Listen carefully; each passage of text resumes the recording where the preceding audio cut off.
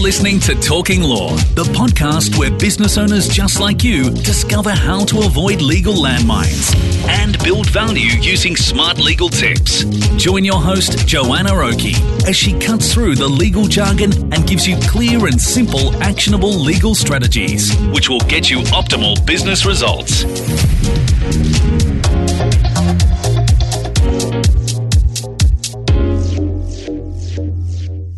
Thanks for tuning in to the Talking Law podcast. Today we're talking about different types of business structures and how to know which is best for you.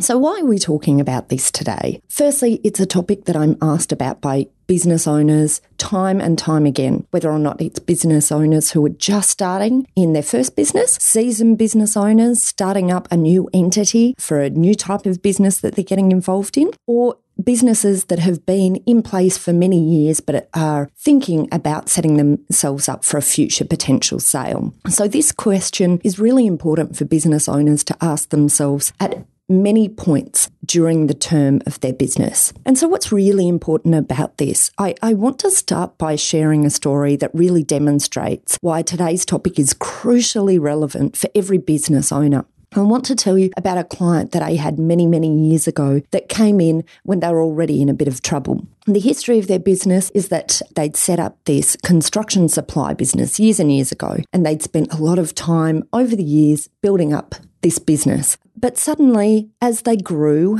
they hit an issue that growing companies often have, which is a cash flow crunch. And cash flow crunches come often suddenly and often without warning. In this case, the cash flow crunch was related back to a big client that had suddenly stopped paying. So there was a lot of money that was owing. Because the business had grown so quickly, they didn't have a cash buffer to protect their new level of overheads. When the cash crunch came, they therefore couldn't trade through it because they'd grown so quickly that they didn't have that buffer that businesses usually have. And the overheads were so high. And because of the structure of the business, the owner was sitting in the position of being personally liable for the debts of the company. So when the creditors decided that they weren't going to let the business trade out of its cash issues, they all came knocking at the door of the business owner.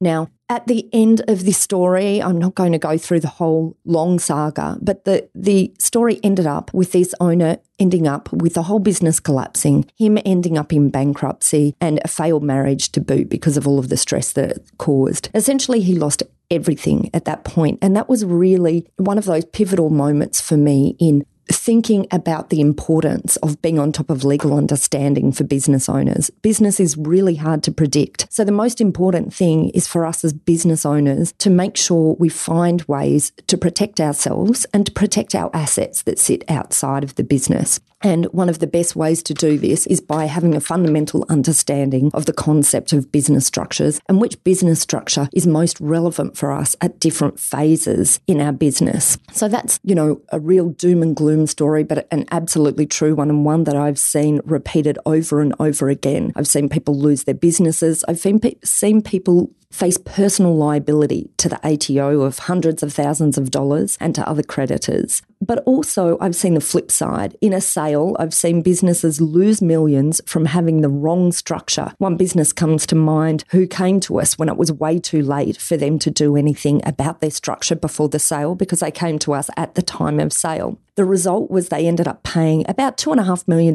in tax more than they should have. If they had known us even just a year before the transaction, they could have been in a position of paying possibly absolutely no tax at all. So I think you'll all agree $2.5 million is a lot of money in anyone's books just for getting one aspect of their business wrong from a legal perspective. So today it's about us talking about the different types of business structures that are around and about you understanding what points in your business life cycle you should be coming back to this question and asking again, because the structure that is right for you today may not be the structure that's right for you tomorrow. All right, so what are we talking about here? What kind of different structures are available? Simply speaking, we have 5 different main types of structures. We have our sole trader and partnership type of structure, which sole trader structure essentially means you as an individual conducting business in your own name or in another name, but you are tied up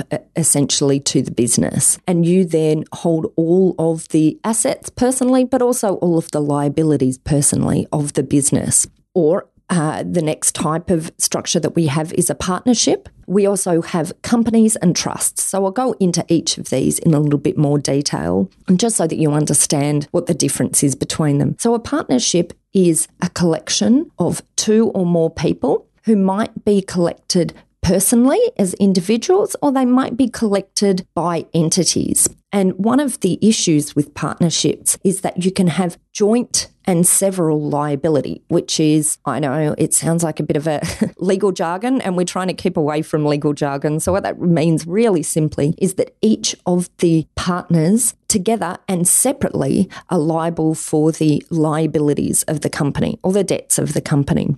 So sometimes partnerships might be set up with companies being partners, or trusts being partners, or individuals being partners. So there's lots of ways that we can have a partnership. Then the next type of entity is a company. Now, a company is a separate legal entity from the owner or the owners.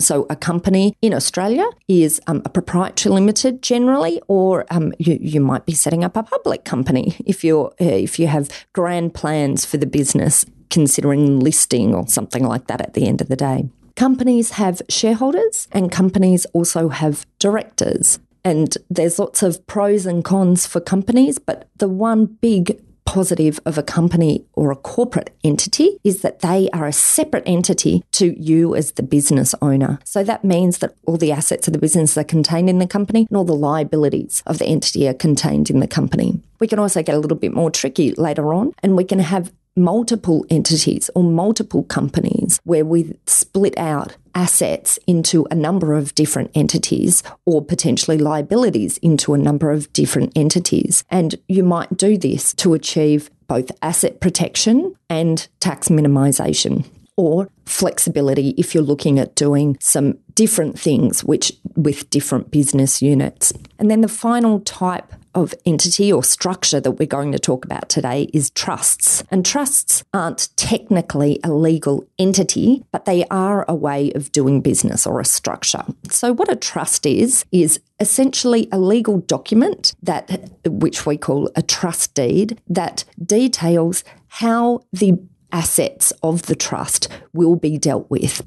The concept of trusts can cause a lot of confusion. I have people coming to me a lot because they're confused about what trusts are, and they don't understand how trusts work. And these might be people who have had trust structures set up for them, for example, by their accountants or by other lawyers, and they simply just don't understand them and they don't understand how they work. Or it might be people who've been told, yeah, you should think about having a trust created for you, but they don't quite understand why. So very simply speaking, there's a few different types of trusts. One is a discretionary trust, which is often referred to as a family trust. So a family trust is a type of discretionary trust, which essentially means it has a lot of flexibility.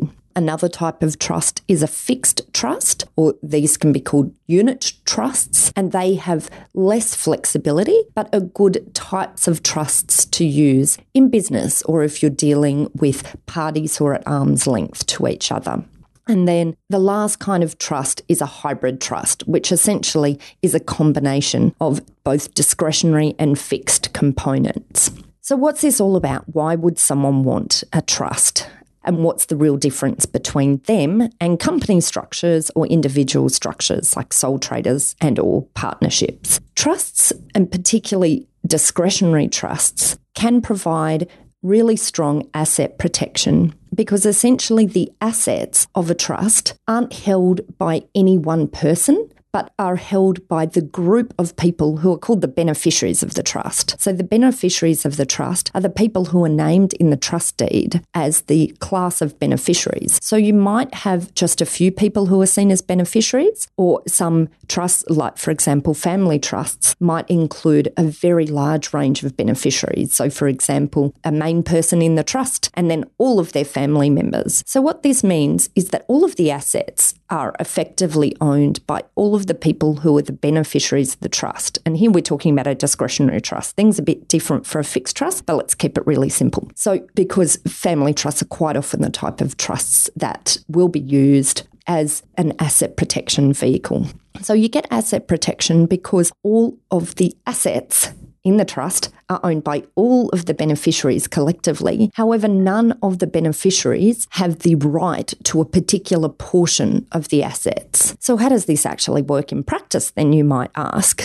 You may be thinking, I don't want to be putting all of my assets into a particular type of structure where then suddenly I don't own any of them. So the way it actually works is that the assets are held by as we said, all of the beneficiaries collectively, and that gives you a benefit of asset protection because if there are creditors of any of those individual beneficiaries, those creditors don't have the right to seek any of the assets of the trust because none of the beneficiaries fully own any of those assets. Hope that makes sense. It's a bit of a complicated concept. And so effectively at the end of the day, the trustee of a discretionary trust usually has the discretion to then distribute the income and the assets as they see fit. So what happens in practice in a trust is that at the end of the year, the accountant generally reviews the trust and then distributes the income of the trust in a way that is most tax effective and in consideration of any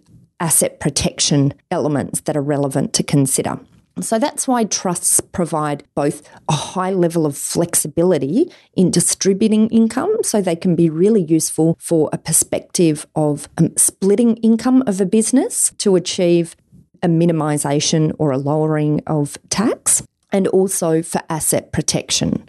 So, as you can see, trusts can be a little bit complicated, but at essence, they're a vehicle that can be used for asset protection and for income distribution and flexibility. So that's a bit of an overview of the different types of structures. One of the things that I want to do now is just give a little bit of a snapshot of the benefits and the risks of each type of structure, bearing in mind that quite often we can also achieve a combination of a different mix of multiple types of these structures to achieve different things for a business. So acting as a sole trader is easy, fairly cost effective because it costs very little to set up and to maintain, but it has a lot of risk attached to it because the assets of the sole trader are exposed. A partnership can be potentially a good structure. It can be a simple structure to set up if there's two individuals, but it's a very risky structure if there's two individuals because both become potentially liable for debts that may be created by the other. And that's where an agreement between the two parties is essential. But if you're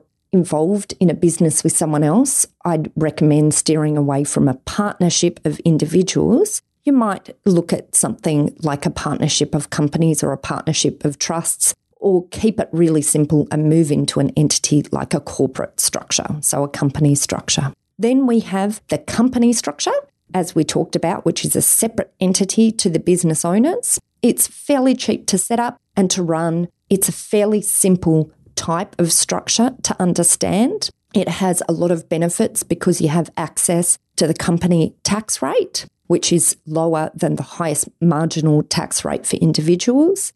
But you have to be aware that it provides asset protection, as I said, because the entity is separate to the individual as an owner or the individuals as owners. But you have to be careful about companies because companies also have directors, and directors can potentially be personally liable for the debts of a company in certain circumstances if certain triggers are met. So you have to be very careful about who you choose to be directors of an organisation or of a company. You have to make sure that the directors understand the risks and manage the risks appropriately.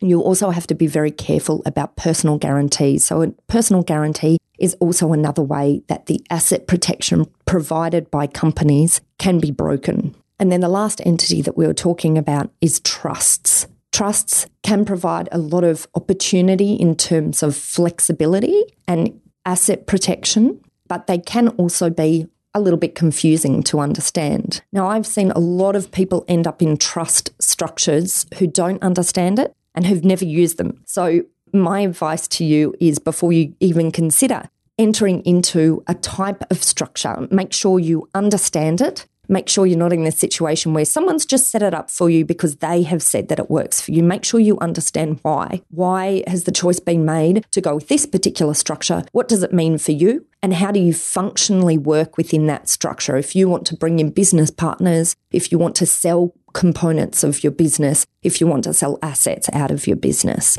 All right, so how do you know which entity is better for you? I guess the answer is that there is absolutely no final answer. No, there's no one-size-fits-all answer. Companies can be flexible and simple, so I think companies are great. But trusts, on the other hand, are good if someone is going to purchase the business or the assets of the business.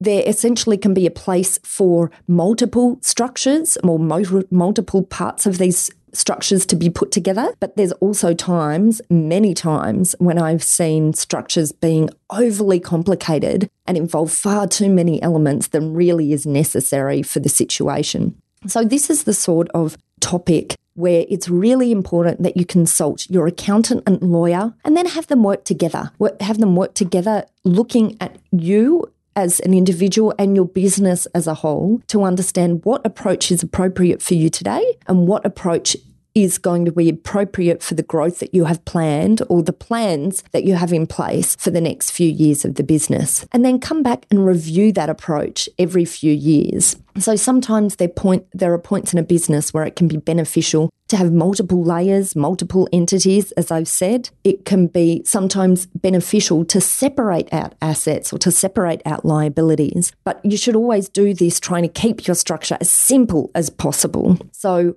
make sure you take advice and that you go and get that updated advice in relation to your situation regularly or at any key, crucial, critical points of your business. So what happens if you don't get this right? Obviously, I started off by telling you a few stories that I've seen in the past. So it's back to this concept that you might be exposing your personal assets. And as I said earlier on, in relation to the company and trust structure, you might even be exposing your personal assets in these structures if you're doing things that are incorrect. So you need to fully understand how to work within these structures to get the maximum benefit out of them. If you don't get the structure right, you might also be missing out on tax benefits. We've seen cases of businesses that could have saved literally millions of dollars in tax by understanding this. And as I said, finally, if you don't get it right, you might otherwise end up in a structure that's too complex, which can also cause problems for a business. It can cause problems from a business, both in terms of it creating complexity for the business owner when they're trying to do things like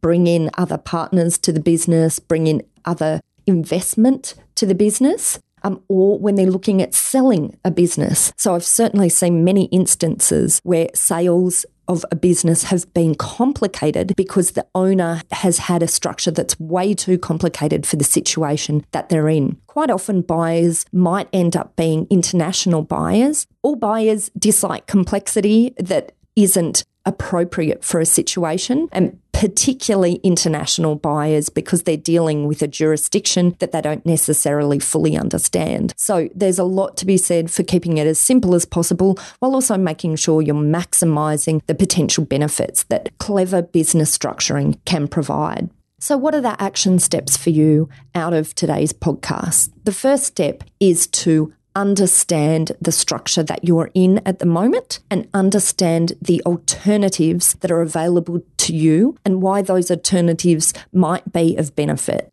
So the second component that is crucial in that is to get advice. My recommendation is to get advice from both your accountant and your lawyer, who, as I said, should be working together, looking at your business as a whole. I'm all about holistic approaches to business. And lawyers and accountants both bring components that are equally as important for consideration. So they shouldn't be working in silos, they should be working together in looking at your business. And the third element is review the approach regularly. So set an appointment for yourself whenever there's a key change in your business, or at least every few years, so that you come back and reassess with those professionals whether or not the structure that you have in place today is the right structure for you now and into the future in relation to the plans that you have for your business. So as part of this action steps, I invite you to go and download our 5-step guide on our website, talkinglaw.com.au. And as part of that guide, it will help you to understand the questions you should be asking about your current business structure. So thanks for tuning in today. If you like what you heard, please pop in and give us a review on iTunes. We'd really appreciate it. If you'd like to get the show notes from today or that free guide on the top questions you should be asking about your current business structure, visit this podcast page at talkinglaw.com.au and leave us some questions. If you have any, we will address them in future episodes. Thanks a lot and see you next time. Thanks for listening to Talking Law. Tune in next time for more smart legal tips and tricks to keep you clear of those legal landmines. If you want to get a download of today's show notes, head over to talkinglaw.com.au. Information in this podcast is general in nature, not legal advice. If you want advice for your business, visit talkinglaw.com.au.